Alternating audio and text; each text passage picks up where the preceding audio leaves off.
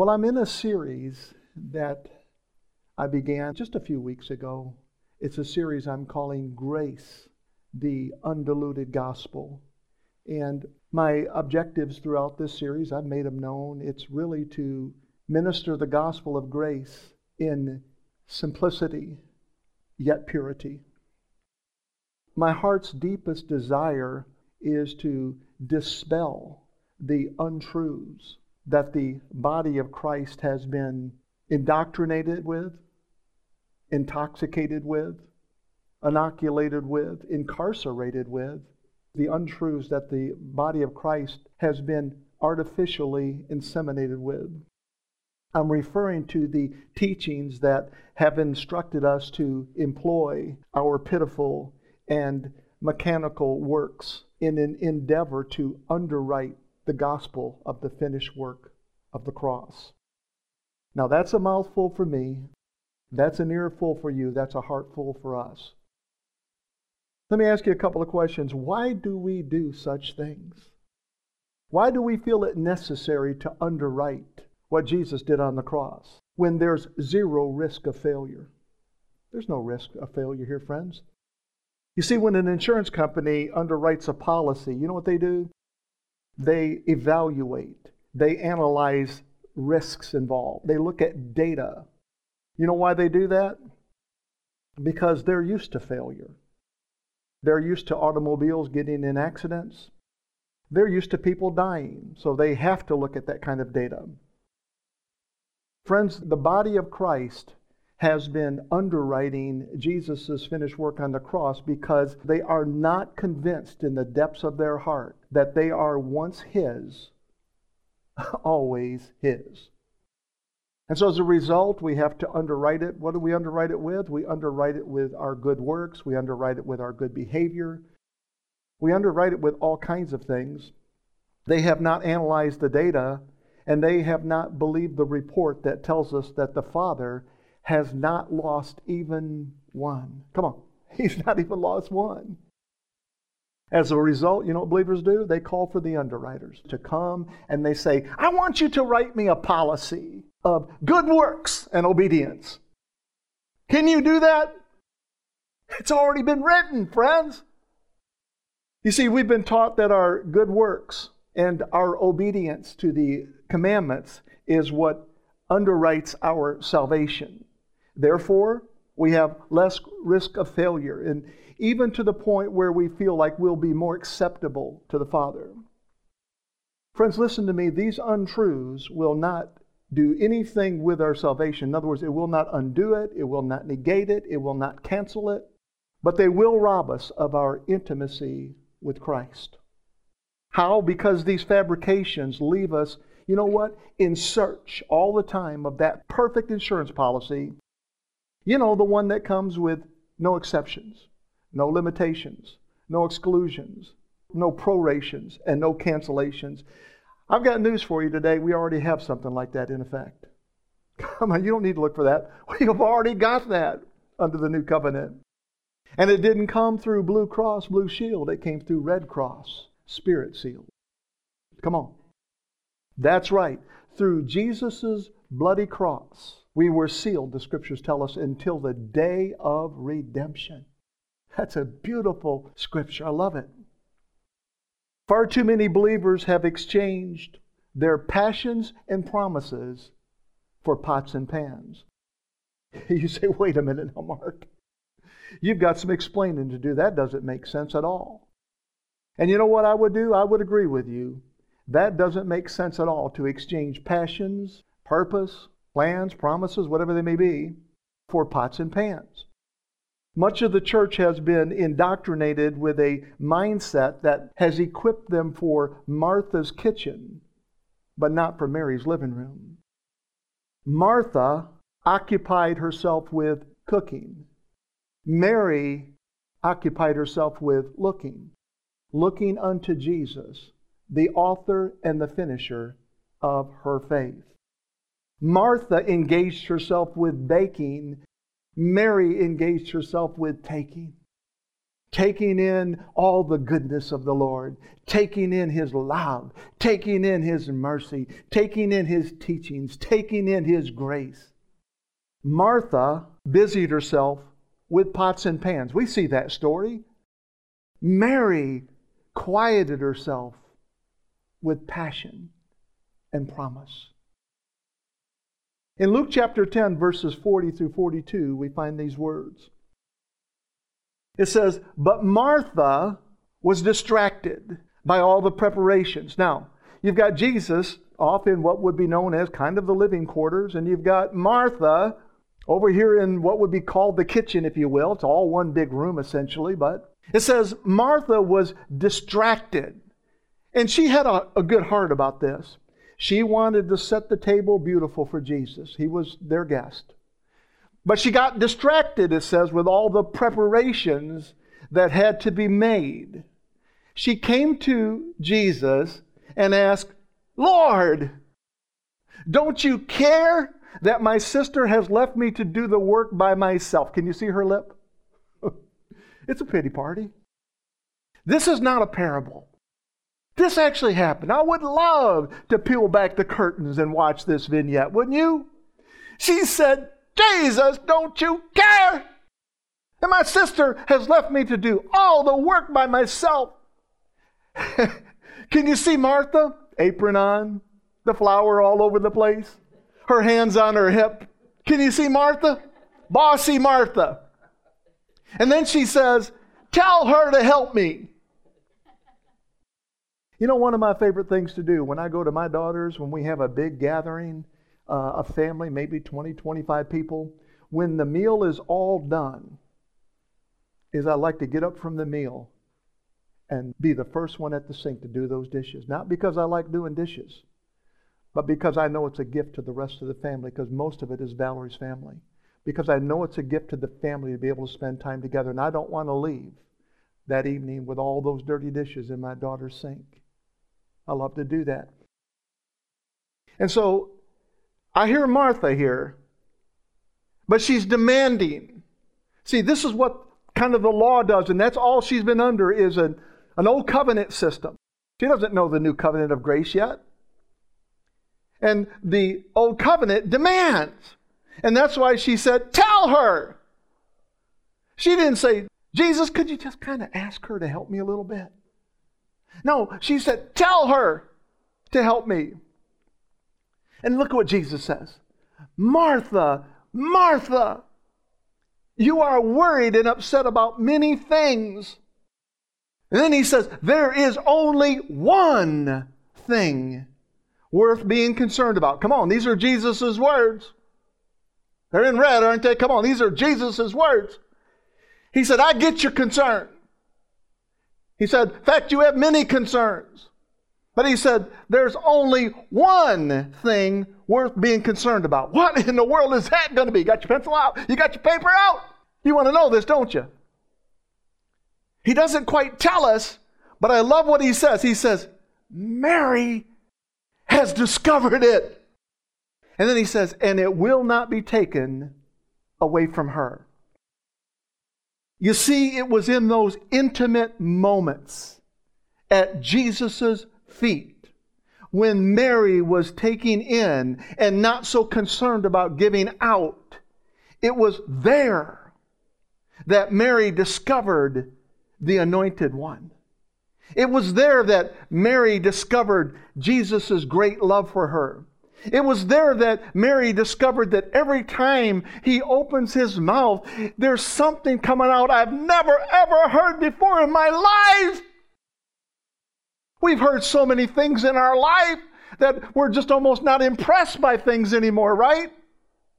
But can you imagine how impressed Mary was as Jesus was spilling His heart into her heart? And He wasn't putting her under commandments either. It was there that Mary discovered Jesus' great love for her. It was there that Mary discovered grace, the undiluted gospel, being poured out in such quiet measure. Abundant measure, but quiet measure.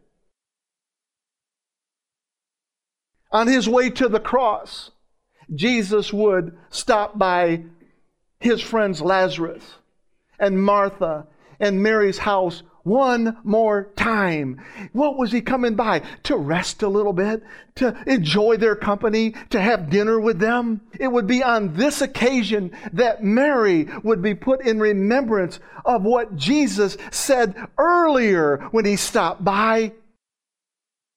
As she sat there in the silence of the meal, she remembered those words. Mary has discovered it, and it will not be taken away from her.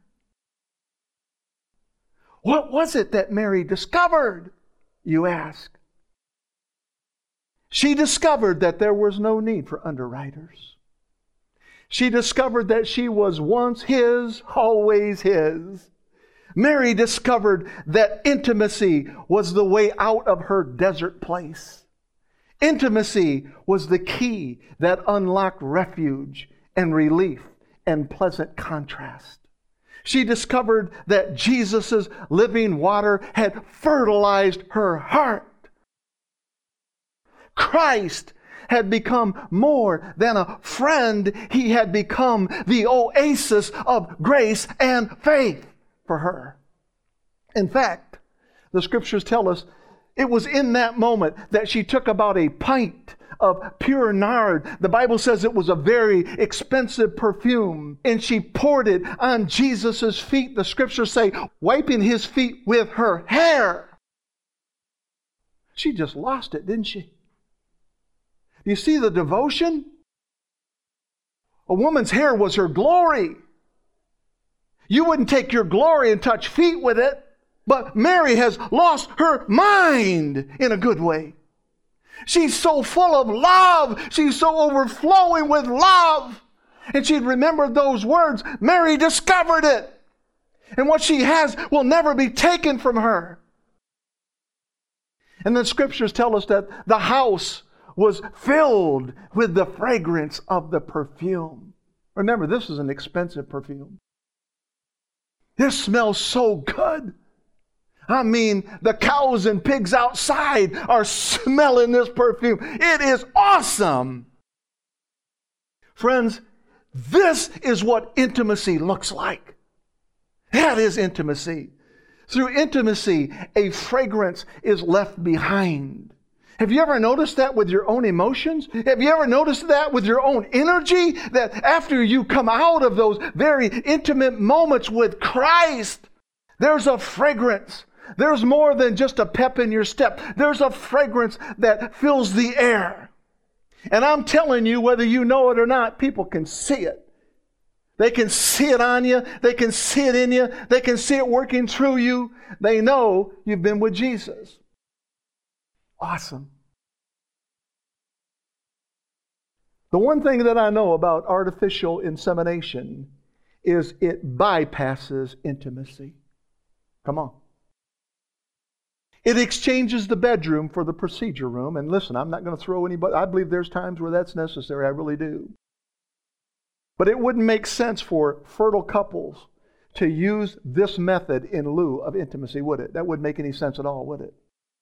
And it doesn't make sense when believers forsake affection in pursuit of connection. We already have connection, folks. We're as connected as we're ever going to get. And Jesus said, my Father has not lost one. In other words, the connection always holds. It's not like your cable TV that goes in and out once in a while, your internet signal that goes in and out. His connection always holds. We are always connected. Intimacy and affection are the pathway to discovering and becoming acquainted with Daddy's heart. Friends, we were made the righteousness of God in Him. We are fertile soil, and we were created to have a vibrant, intimate relationship with Christ.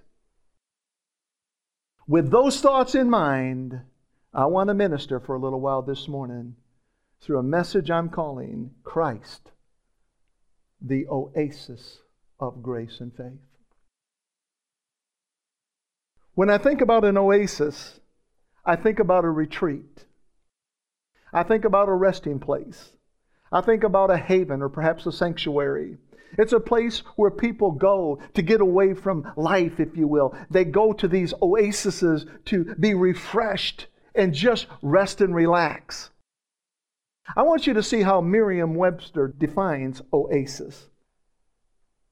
It says something that provides refuge, relief, or pleasant contrast. What do you mean pleasant contrast? A pleasant contrast compared to the circumstances you're dealing with, whatever those circumstances may be. It's a place of refuge. It's a place where you find relief. It's a place of pleasant contrast. A fertile spot in the desert where water is found. Now I want you to imagine for a second, you've all seen the movies. The guy is just kind of climbing his way through the sand dunes. He's lost in the desert, and he looks off and he sees what he thinks is an oasis. When he gets there, it might be just a mirage. But can you imagine all of a sudden, let's just say there is an oasis, and there are these places in the desert that just don't make sense. There's a body of water, and there might be 4 or 5 palm trees there. Can you imagine coming across something like that when you're thirsty and when you're tired? Doesn't that sound refreshing? That's an oasis, friends. And you would be instantly provided with refuge. You would be instantly provided with relief and a pleasant contrast. Friends, Jesus is all of these things to us. He is our refuge. The Scriptures tell us that. He is our relief. Jesus is our pleasant contrast from a life without passion and promise. Jesus is our fertile spot in the desert. Jesus is our living water. I like this because when I look at that definition, hidden in Merriam-Webster's definition of oasis is an extremely compressed set of truths that perfectly describes what many of our lives were like before we discovered Christ, the oasis of grace and faith. We were at one time without refuge. Do you remember those days? We were one time without relief. We were at one time without pleasant contrast, without refreshing. In the same manner, many believers, their praise and their worship canteens have been empty for a long time. We've been so preoccupied in the kitchen that we have overlooked the intimacy at Jesus' feet. Come on now. We search for refuge. We search for relief. We search for pleasant contrast, not realizing that the fragrance from the oasis of grace and faith fill our homes and hearts through one means, friends. It is intimacy with Christ. That's how it happens. How many of you know that you can take a blade off a lawnmower and it will still sound like a lawnmower when you start it? Come on. I'll have to edit that out. You know how the lawnmower sounds like, right? You take the blade off of it one time, start it up, and it will still sound like a lawnmower. You can swipe your way through your yard. You can cover every square inch of your yard, and I guarantee when you are done, you will be no further ahead than when you started. That make sense? Oh, you went through the motions, for sure. Oh, you've heard all the sound effects. Oh, yes, that's for sure.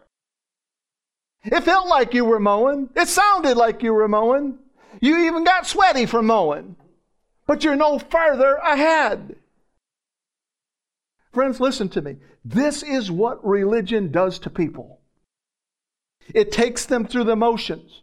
It takes them through all the sound effects. It even comes with sweat and sometimes blood and sometimes tears, but it leaves us in the same exact condition as when we started, in search of refuge, relief, and pleasant contrast.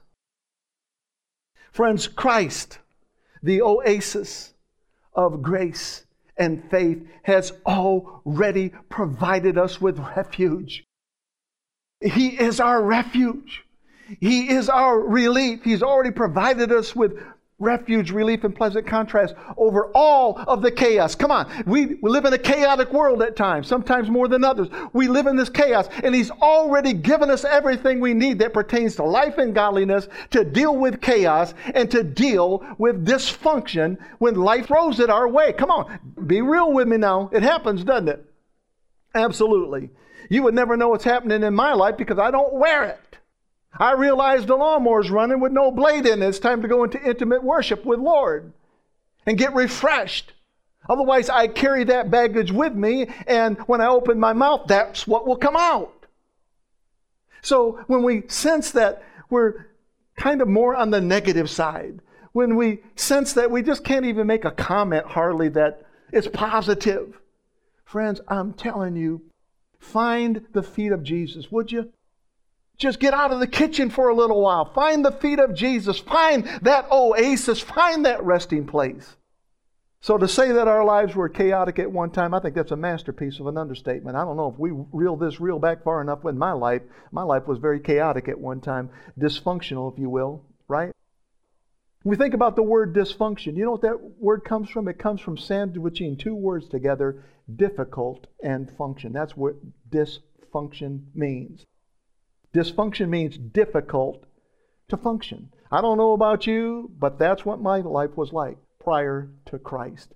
And I'll be honest with you, even after Christ, even after the oasis wore off, even after the honeymoon wore off a little bit, I found myself working so hard that I still felt my life was like chaotic. I still felt like it was difficult to function.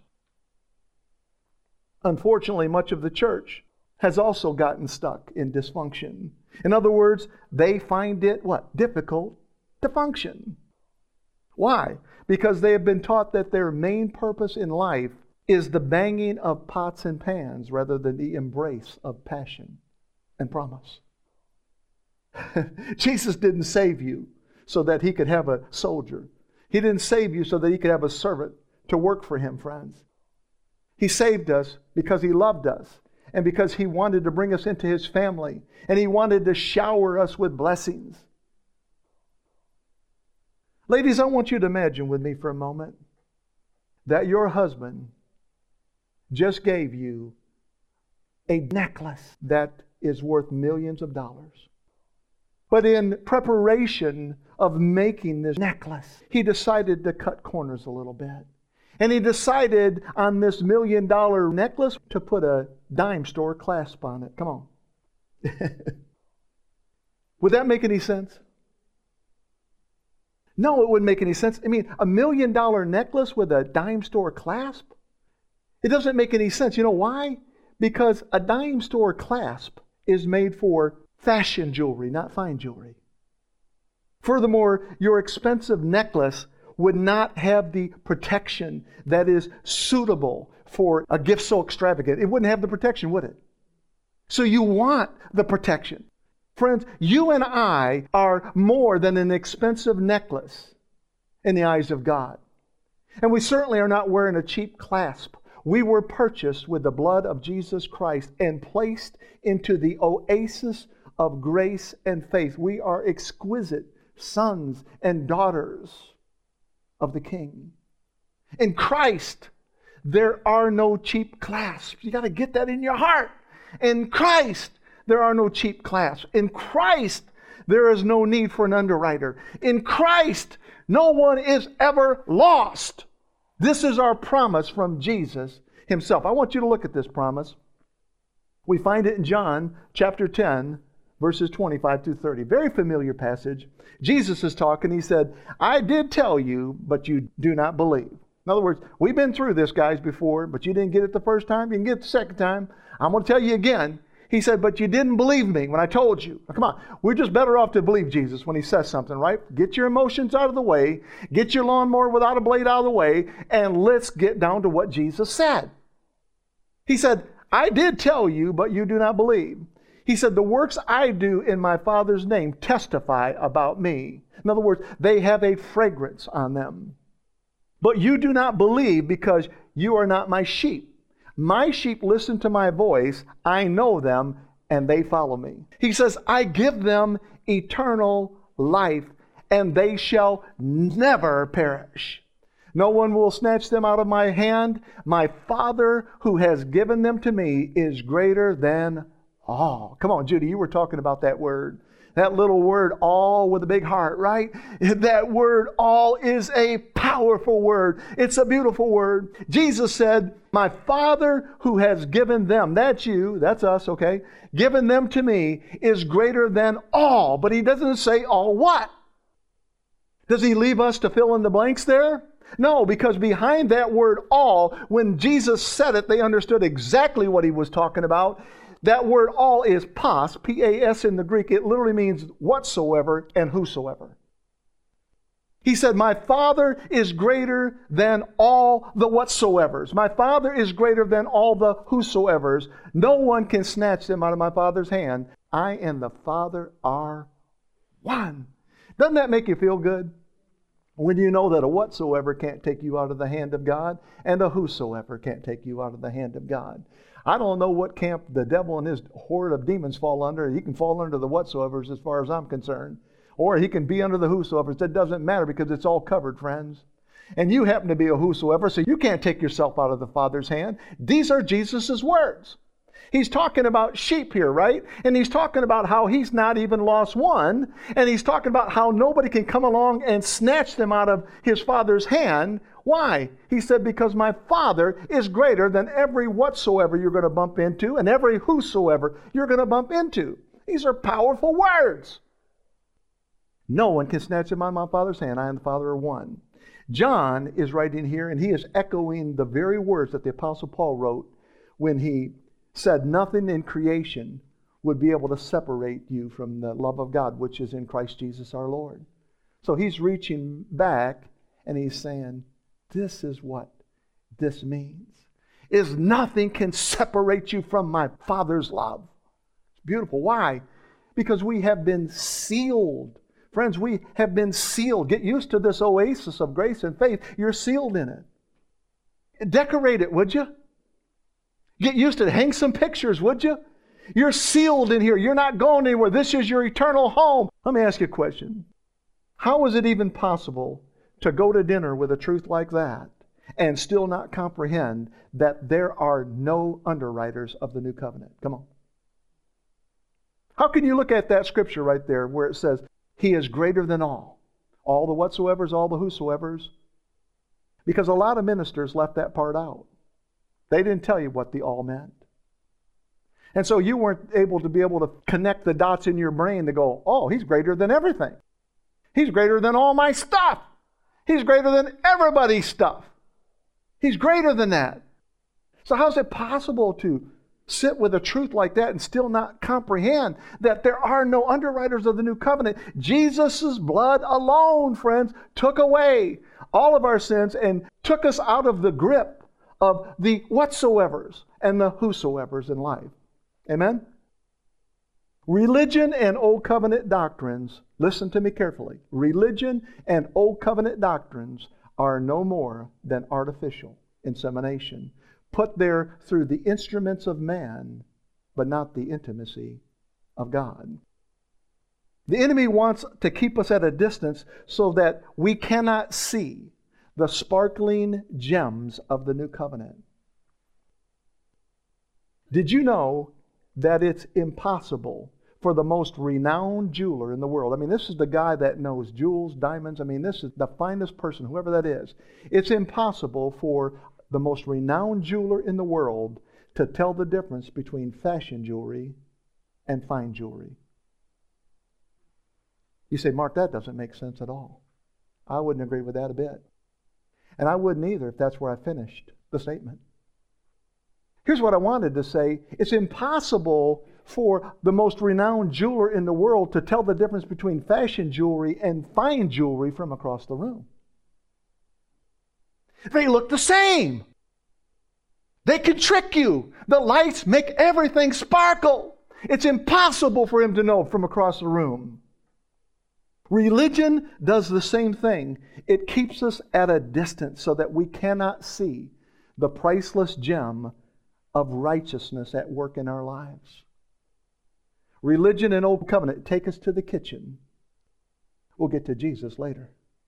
That's what it does. It keeps us working all the time, busy.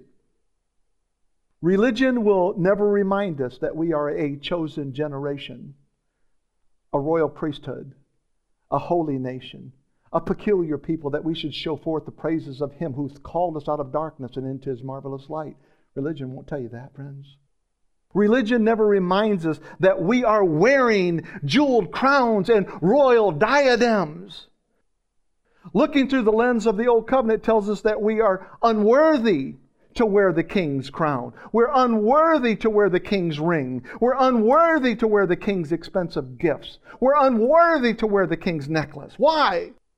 Because we might lose them. It would do us a real good to take a look at the clasp. I want you to take a look at the clasp around that necklace. It's a clasp that declares, I will never leave you nor forsake you. It's a clasp that declares once His, always His. It's a clasp that declares Red Cross, Spirit sealed. It's a clasp that declares by one sacrifice He has made perfect forever all those who are made holy. It's a clasp that says nothing can separate you from my Father's love, which is in Christ Jesus. It's a clasp that doesn't come with artificial insemination of the Old Covenant. It's a clasp that secures us to Christ, the oasis of grace and faith. Many believers are afraid to wear the gift of righteousness because they are under the delusion that it's held intact by their own dime store clasp, underwritten by their pitiful works. They are fearful that they can lose their salvation and that they can tarnish somehow the gift of righteousness. Impossible. Absolutely impossible. And because so many believers are still looking through the lens of the Old Covenant, they misinterpret. Come on now. They misinterpret what they're seeing. They misinterpret what they're hearing. They're born again, yes. They're children of God, yes. God loves them just as much as He loves anybody, yes. But they misinterpret what they're seeing. I'm going to give you an example of that. Last Sunday night, I had to go out into my driveway to do something. It was already dark outside, and when I was doing something out in my driveway, I happened to look over at my neighbor's house, and I noticed that her trunk lid was open on her car, and I thought, what's she doing? Bringing in the groceries? It's like 9:30, 10 o'clock at night. What is she doing out there, And I thought, I hope it doesn't rain. I didn't think much about it. I went in, I went to sleep. When I got up the next morning to go to work, I happened to look over in that same direction. I want you to see now the picture of what I saw. I took a picture of it. This is what I saw. Do you see what I'm seeing? It wasn't her trunk lid. It was the garbage can on the other side of her trunk. But it was dark. I couldn't see that well. I didn't have the depth perception that you will have when it's light outside. It was the lid of the trash bin that was open. I couldn't tell the difference between blue and green, although you can see the two colors. Do you see what happens when we look at things from a distance? And when we look through the dark lens of night, friends? We imagine things that are simply not true. It happens when we look through this dark covenant of the Old Covenant. You see, only in the light, friends, is truth revealed. Only in the light. Friends, Jesus is our light. Jesus is our truth. And when we look through His heart and we look through His eyes, things become plain, things become clear. It's only when we look through the revelation that Christ has, the oasis of grace and faith begin to blossom everywhere.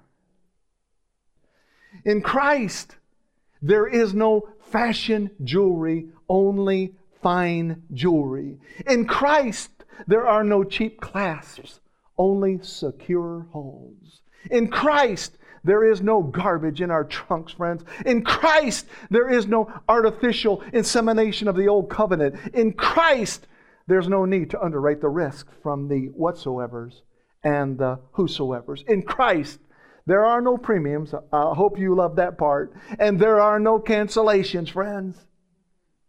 Everything is free. Jesus paid it all, friends. He gave it to us unconditionally. There's no premium. There's no cancellation. In Christ, we discover the oasis of grace and faith. And this grace and faith, listen to me carefully, are intensified. They're intensified. They're magnified through intimacy with Him. Let me ask you a question. If Satan can't steal our salvation, we know that's true, then why does he bombard us with temptation and frustration and vexation? Come on, that's a good question. If He can't steal our salvation, what is He after? I love what my mama used to always say. She didn't coin the phrase, but she always told us, misery loves company. He's in misery. People that are having a pity party love other people to join them. Do you ever notice that? That's why I like to cut them off when they get too deep in this kind of stuff, because I just say, look, I can't join this, okay? You didn't send the invitation in time. Just cut them off. Just change the subject, if you will. He is not able to steal our inheritance, but He can muddy our intimacy with Christ. But we don't have to forfeit our intimacy with Christ. When we come to church on a Sunday morning, if you have intimate moments, great. That's fine. That's wonderful. That's marvelous. I'm happy for you. I'm a cheerleader for you. But it's out there in that real world, that home that we live in, that car that we drive in. Friends, those can be oases. Those can be intimate places for you. Just shut off, disconnect from all the stuff that's going on and just find the Father's heart. Listen, I don't believe Mary was doing any talking at Jesus' feet. In fact, when Martha came out of the kitchen, Mary didn't even speak. She could have defended herself, but there was no need for it. Martha's having a pity party. Mary's decided she wasn't going to join it. Jesus took over. In Proverbs chapter 3, verses 3 through 6, I want you to see these words. Now, I'm using these words from 3 different versions of the Bible. The CEV, which is the Contemporary English Version. We've got the DRB, which is the Do-Re-Rhyme Bible, and then the King James Bible. They're kind of mixed together, but this is how it reads. It says, let love and loyalty always show like a necklace. Isn't that beautiful? I mean, when you have a necklace, the best place to put it is in a place where you can showcase it, right? Otherwise, it's just a dog tag, friends. Come on, when the dog tags go down underneath the shirt. But when a lady wears a necklace, I mean, it's out. It's out here for us to see. And it says here, let love and loyalty always show like a necklace, and write them in your mind. What are you writing in your mind? Love and loyalty. And thou shalt find grace and good understanding before God and men. I love these next ones. Trust in the Lord with all thine heart. Come on, lean not unto thine own understanding, but in all thy ways acknowledge Him, and He shall direct thy path. How many of you quoted that before? You like that one, don't you? Come on. Trust in the Lord with all thine heart. Don't be half-hearted. Be all in. Trust in the Lord with all thine heart. And lean not unto thine own understanding. In other words, get your opinions out of the way for a second, okay? What does Jesus have to say? Get Martha's opinion out of the way. What does Jesus have to say? Lean not unto thine own understanding, but in all thy ways. And it says, acknowledge Him, and He shall direct thy paths. Now, I want you to see what this word acknowledge means in the Hebrew. I love this. It's yada in the Hebrew. It means to discover. It means to become acquainted with. It means to be intimate with. Isn't that awesome? And so he's saying there, in all thy ways, acknowledge Him. It's saying, in all thy ways, discover Him. In all thy ways, be acquainted with Him. In all thy ways, be intimate with Him. Doesn't that take on new meaning now? You see, I can acknowledge someone and not be intimate with them. I can acknowledge someone and never discover them. Someone can just say, Mark, and I can say, yes. That's a form of acknowledgement. I've acknowledged you've called my attention for something. That's acknowledging. So it's not a real good translation, this word acknowledge. We have to do the best we can with it. But when we look behind it, we find this Hebrew word, yada, which means to discover. Discover Christ. When I preached a message about 5 years ago at a meeting down in Indiana, I've told you this before, about 95% of the people there were former Amish. And I preached a message called Discover Jesus. It had nothing to do with today's message, but discover Jesus. To draw them out of that pitiful need to find underwriters, to underwrite their covenant. And I wish I would have invested in stock for Kleenex before I started that message. Because these people had been under so much old covenant for so many years that literally right out of the gate, their eyes were leaking, and some of them never stopped the whole message. Because like Mary sitting at the feet of Jesus, they had never heard this kind of stuff before. This is discovery mode, friends. This is becoming acquainted with. This is becoming intimate with. Doesn't that take on new meaning? Trust in the Lord with all thine heart and lean not unto thine understanding, but in all thy ways discover Him. In all thy ways become acquainted with Him. In all thy ways be intimate with Him. And it says, and He will direct thy path. I get excited about this stuff. So that 6th verse that we're looking at right there, in all thy ways acknowledge Him, and He shall direct thy path. Again, it means discover, like Mary did. It means become acquainted with, like Mary did. It means to be intimate with, like Mary was. In other words, trade your pots and pans, folks, for passions and promise. Sit a while at the feet of Jesus Christ, the oasis of grace and faith. Go ahead, wear your expensive and extravagant robe of righteousness and crown for all to see. Wear your crown of jewels. Wear your royal diadem, that all might see that you have victory in Christ Jesus. We've got the victory in Him, friends. Wear your new covenant that says, Red Cross, Spirit sealed. Friends, where your confidence, the body of Christ, can lack confidence so easily. Where your confidence, not arrogance. Where your confidence in the marvelous truths that we discover and become acquainted with Jesus through the intimacy of the new covenant of grace by faith alone, friends. Now, I want you to look at Genesis chapter 4 and verse 1. Look at these words. And Adam knew Eve, his wife, and she conceived and bare Cain, and said, I have gotten a man from the Lord. Isn't that an interesting way to say it? I have gotten a man from the Lord.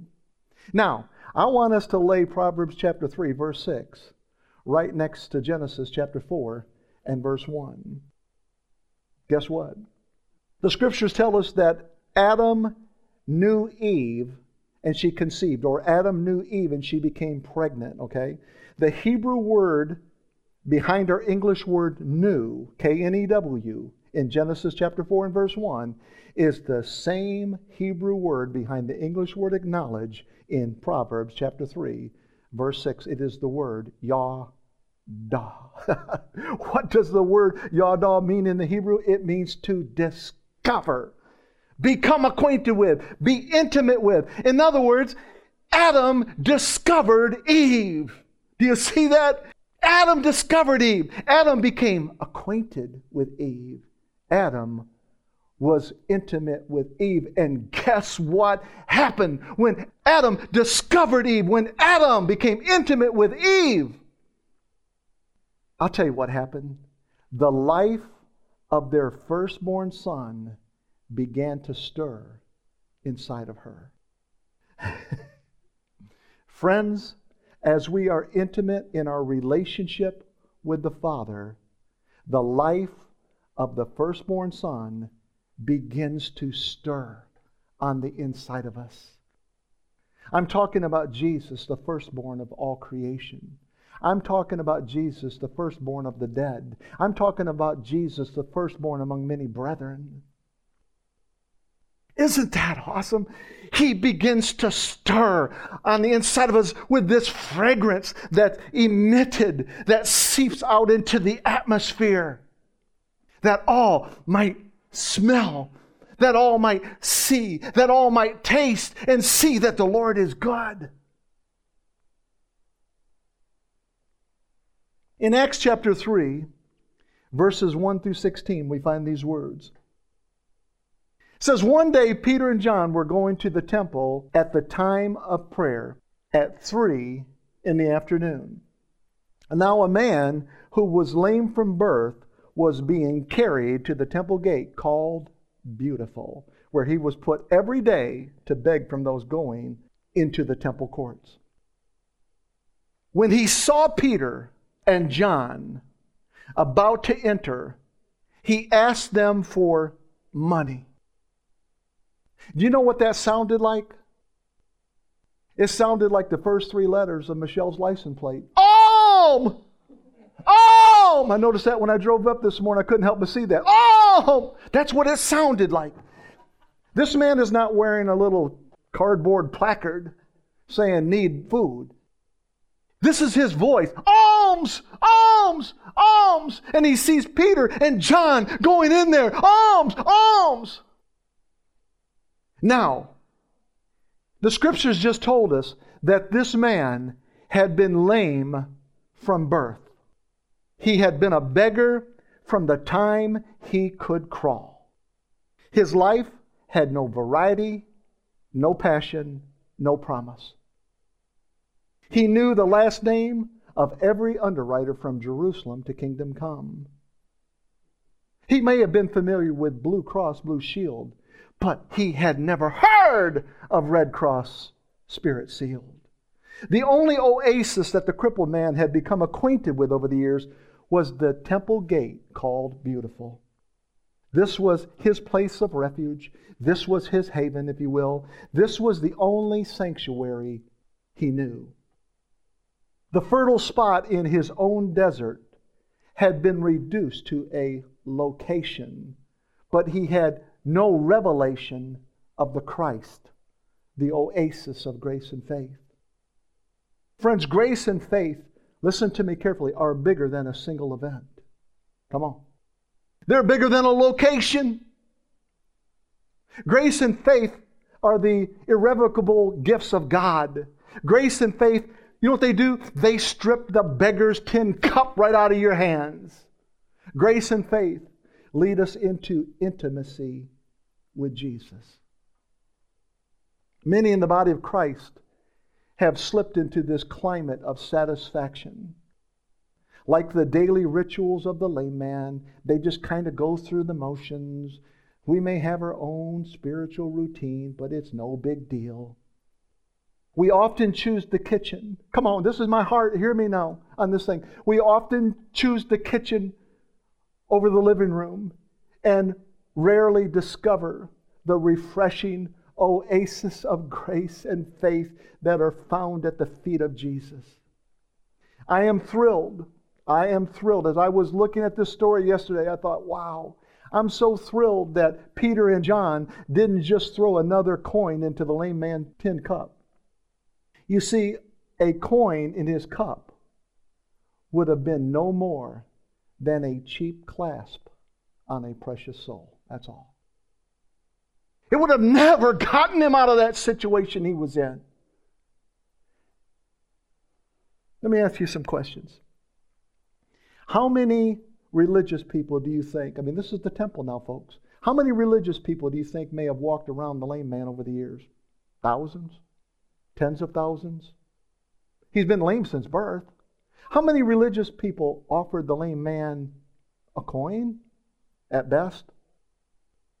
Friends, I continue to minister the gospel of the finished work of grace because I really don't want to just throw another coin into people's tin cups, right? Like Mary, I want you to discover intimacy at the feet of Christ. I want the body of Christ to see that He is good, that He is faithful. I want the body of Christ released from the chains of indoctrination, intoxication, incarceration, and from the chains of artificial insemination of the old covenant. You see, the lame man's greatest need that day was not sympathy. His greatest need was the prison key. The key that, through the shed blood of Christ, the oasis of grace and faith, would unlock his refuge, would unlock his relief, would unlock his pleasant contrast. He needed someone to unlock his lame legs. Can you imagine how stiff your legs would be if you haven't used them? How lame they would be? He needed someone to come along and unlock his lame walk and release him from the prison of pots and pans and tin cups. He needed someone to emancipate him from all of the whatsoevers and the whosoevers. He needed someone to liberate him from the lawnmower with no blade. He needed someone to unshackle him from the darkness of dysfunction. You know what I mean? Difficult to function, right? Friends, the lame man needed someone to show him what true, intimate worship and a relationship look like.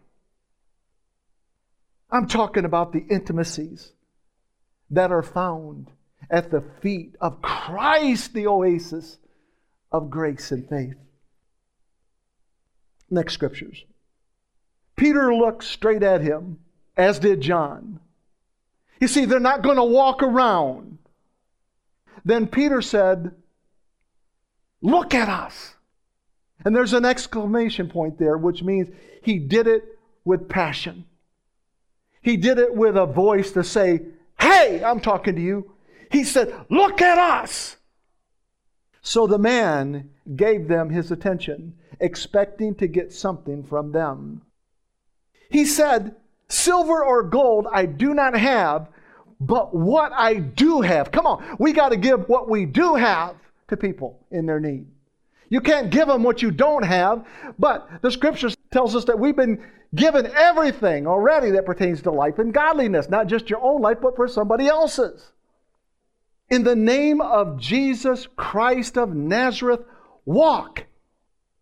Taking him by the right hand, he helped him up, and instantly the man's feet and ankles became strong. He jumped to his feet and began to walk. Then he went with them into the temple courts, walking and jumping, walking and leaping and praising God. I think the man's a little excited, don't you? I think he's excited. Nobody else is doing that. Shh, quiet. Don't run. Walk. You know, stuff we do to our kids. Be quiet. Shh. Just walk. Don't run. He doesn't care. He's been touched in such a deep way, and it was deeper than his legs, friends. He's been touched in a powerful way by the blood of Christ. He's been touched by the grace and the faith of Christ. He's walking and jumping, the Scriptures say, and praising God. His low self-esteem was left behind with the beggar's cup. I guarantee he didn't bring that beggar's cup with him into the temple. I guarantee it. He just discarded that thing. Otherwise, the coins would have jumped out anyway with all that leaping and jumping. They would have just been flying out anyway. Been no point to have that cup with you. He had finally found the gate that was even more beautiful than the temple gate called beautiful. He had found Christ. Friends, when this narrative began, the lame man's self-esteem was so low that he couldn't even look Peter and John in the eyes. They had to say, "Look at us." He had his head down, shaking that tin cup, going, "Alms, alms, alms, alms." And then Peter and John said, "Come on now. You got to look up, friend. You got to look up at us. I want you to see that we've got confidence when we tell you this here. In the name of Jesus Christ, rise and walk." And it took faith for him to do that. He had never walked a day in his life. He had never stood a day in his life. Don't you think that took faith? Peter said, "Look on us." That means the Holy Spirit was so present. Peter didn't say, "Look in us, look to us." He said, "Look on us." And I believe when he looked on him, he saw the presence of Jesus Christ. He saw the glory on him. He saw the grace and the faith on him. And you know what it did? It ignited grace and faith in his own heart. Beautiful. Peter had to say, "Look on us." And I believe in the quietness of that moment, Peter would have been saying something like this in his heart. "Friend, you don't need a coin. You need Christ. You don't need a handout. You need a hand up. You don't need to be carried by 4. You need to be married to one. The one who shed his blood for the bride of Christ. Can you imagine all your life? You've got 4 dedicated friends that carry you on a mat. They carry you everywhere you go. And I can only imagine Peter just saying, you're carried by 4 days are over with. You are married to one.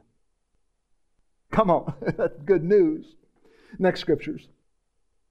When all the people saw him walking and praising God, in other words, he got their attention, didn't he? And all the people saw, look, you can't hide grace and faith. You can't hide intimacy. When you discover something, you can't hide it. There were times that Jesus would tell people after he did a great miracle, he would say, now I want you to go and don't tell anybody. And in their hearts they were saying, we can't hide this. And the Bible says they told the whole town before the sun went down. Come on. You can't hide when the power touches you. And so it says, when all the people saw him walking and praising God, they recognized him as the same man who used to sit begging at the temple gate called Beautiful. And they were filled with wonder and amazement at what had happened to him. Next scriptures. I like this right here. It says, underscore this in your heart. While the man held on to Peter and John, all the people were astonished and came running to them in the place called Solomon's Colonnade. When Peter saw this, he said to them, fellow Israelites, why does this surprise you? Come on. Why should anything surprise us anymore? God's a good God. Why don't we just set our expectometer on good, right? Leave it over here on good. It never goes to bad. It's never in the middle. It's not like your thermometer at home. His goodometer is always good, friends. And that's what Peter is saying. He's saying, fellow Israelites, why does this surprise you? Have you not been intimate with Jesus? Because this is what happens when you come out of intimate moments with him. This is what happens when you discover him for who he really is. This is what happens when you become acquainted with Christ. The glory starts manifesting. The power starts working to the point where you don't even have to tell people to look on you. They can already see it. I want to ask you a couple of questions. Why did the man hold on to Peter and John? I had to think about that yesterday. I'm thinking, why is the man holding on to Peter and John? Was it because he was unstable? Of course not. Remember, he was just walking and leaping and praising God. God had just recreated his legs. His legs work perfectly. So why is he holding on to Peter and John? He's holding on out of gratitude. He doesn't want to let his new friends go. Kind of like we do our kids. When I have to say goodbye and hug them, I want to just hold on to them. I never want to let them go. Come on, mothers. Come on, daddies. I just want to keep holding on to them. I think that's why he was doing it. He was doing it out of gratitude. Likewise, we don't come to Jesus' feet, the oasis of grace and faith, just because our emotions or our bodies are a little unstable. That's a good reason to come, but that shouldn't be the main reason we come. We come to Jesus' feet out of gratitude, thanksgiving. We come to his feet to discover, to become acquainted with, to be intimate with him. We come to Jesus' feet that in all of our ways we might acknowledge him, in all of our ways that we may know Christ. Next scriptures. Peter says, why do you stare at us as if by our own power or godliness we made this man walk? The God of Abraham, Isaac, and Jacob, the God of our fathers, has glorified his servant Jesus. You handed him over to be killed, and you disowned him before Pilate, though he had decided to let him go. You disowned the holy and righteous one and asked that a murderer be released to you. You killed the author of life, but God raised him from the dead. We are witnesses of this. Oh, we're witnesses of this. By faith, he says. Come on. It's by faith in the name of Jesus Christ. He said, it's by faith in the name of Jesus. This man whom you see and know was made strong. It's by faith. It is Jesus' name and the faith that comes through him that has completely healed him, as you all can see. Isn't that awesome? So much encapsulated in this little narrative. If you just open your hearts and open your minds, spend some time with him and let him birth the truths and the realities of what took place during that time. Awesome. My closing thoughts are these. I had a dear friend call me recently. He was calling me because a minister had recently approached him and asked him if he was aware that he may have the calling on his life to be a pastor. And so he called me a few days ago and he said, Pastor Mark, what do I do now? What do I do about this? I took a deep breath and I settled in my spirit because I didn't want to get religious on him. Boy, I was tempted to get the lawnmower out with no blade, but I just kept listening for the Holy Spirit. It was almost this awkward silence.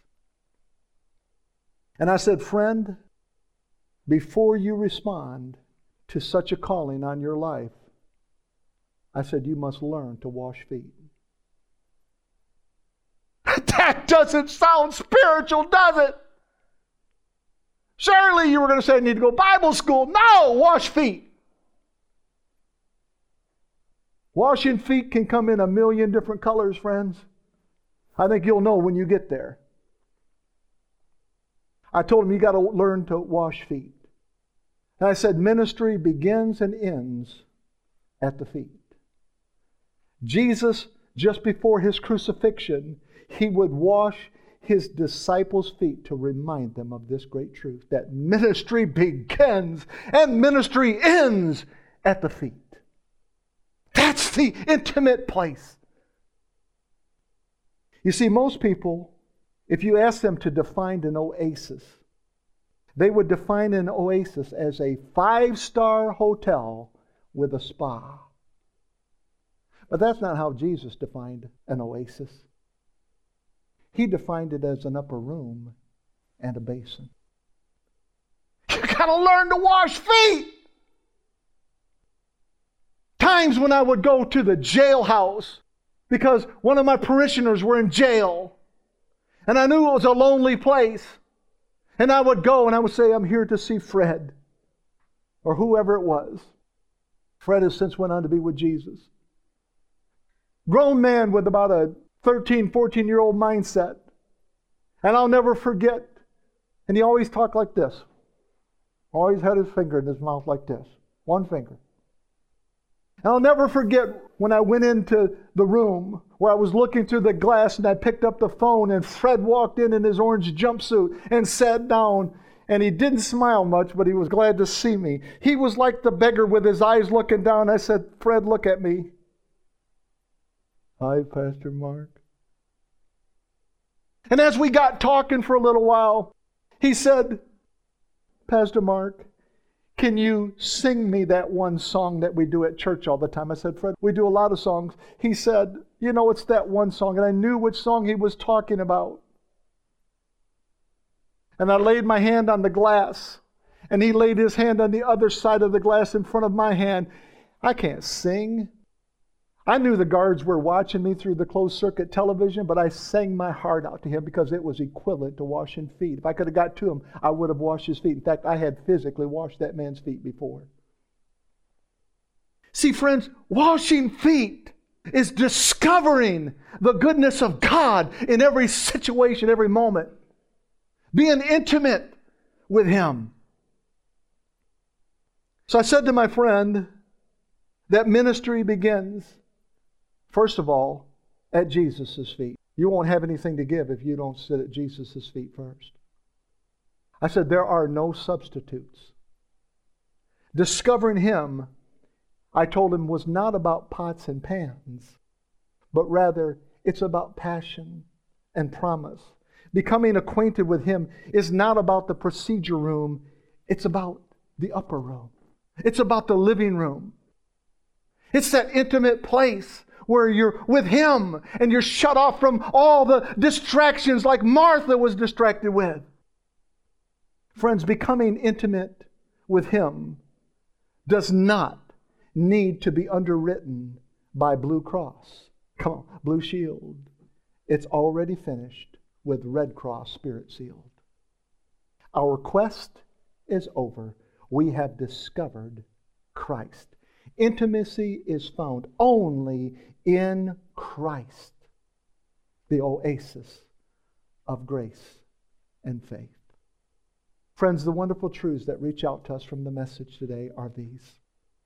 Grace, the undiluted gospel, does not come with indoctrination, intoxication, incarceration, or even artificial insemination of the old covenant.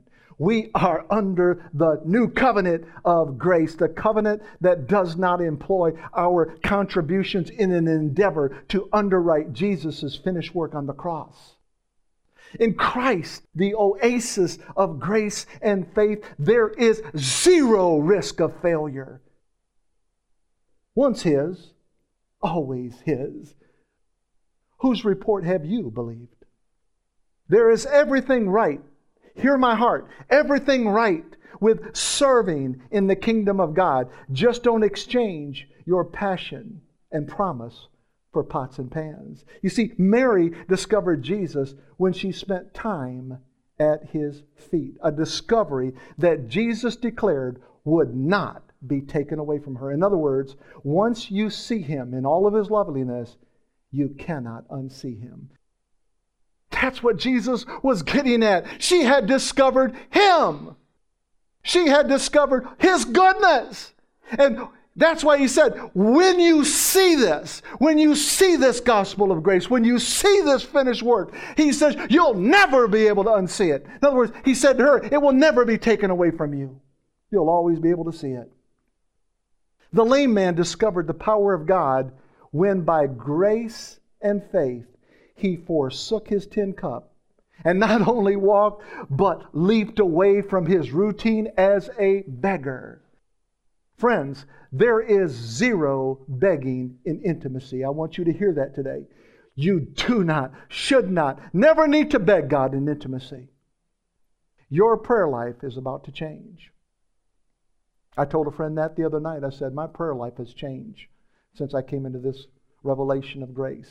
I'm not like a crazy man shouting at the top of my lungs, commanding God to do this and that. I just rest in His finished work and just agree with His heart. The blade has been put back on your lawnmower. Your difficult to function life has been pleasantly contrasted at the feet of Christ, the oasis of grace and faith. Your whatsoevers and your whosoevers cannot separate you from the love of God which is in Christ Jesus, our Lord. Friends, through intimacy with Christ, the canteen in our soul just overflows all the time. This is what intimacy looks like. The canteen never runs dry. Through intimacy with Christ, we are no longer carried by four. We are married to one. The one, when we fall, you know what He does? Like Peter and John, extends His right hand and helps us up. The one who strengthens our walk through grace and faith. The one that allows us to hold on to Him, not because we are unstable, but out of gratitude, out of thanksgiving, out of appreciation, out of intimacy. Friends, let love and loyalty always show like a necklace, and write them in your mind. And thou shalt find grace and good understanding before God and men. Trust in the Lord with all thine heart, And lean not unto thine own understanding, but in all thy ways acknowledge Him. In all thy ways discover Him. In all thy ways entreat Him. In all thy ways become acquainted with Him. In all thy ways be intimate with Him. And He shall direct thy paths. Not just paths that lead to a 5-star hotel with a spa, but a path that leads to an upper room with a basin, friends. You see, that's what intimacy looks like. An intimacy that can never be taken away from you. An intimacy that is found only in Christ, the oasis of grace and faith. Father, we thank you so much for this word. We thank you, Father, that as this word finds its way to the airwaves, that people will see that they've been banging pots and pans far too long. They've been rattling the tin cup far too long, and that includes the body of Christ. Help them to have the confidence to be able to walk away from that going, there are no underwriters under this new covenant of grace. Because the Scriptures tell us, you have not lost even one. You said that your Father, who is greater than all the whatsoevers and the whosoevers, hold us in His right hand. Father, I thank you so much. I thank you so much that as we find time to move from the kitchen to the living room, the kitchen to the bedroom, the kitchen to the upper room, that we find that intimate place, that place of worship. Maybe it's in our car. Maybe it's walking down through the woods. There's all kinds of places to find that intimate spot where we just tune out all the things that we're distracted with, and we listen to Christ speak into our hearts things that we have never heard from man. I thank you, Father, that intimacy does not come through a surgical instrument, but it comes through the intimate awareness of Jesus working and operating and speaking into our lives. We are never the same. We are jumping and leaping and praising God that all might see we are connected to Christ, the oasis of grace and faith. In Jesus' name, amen.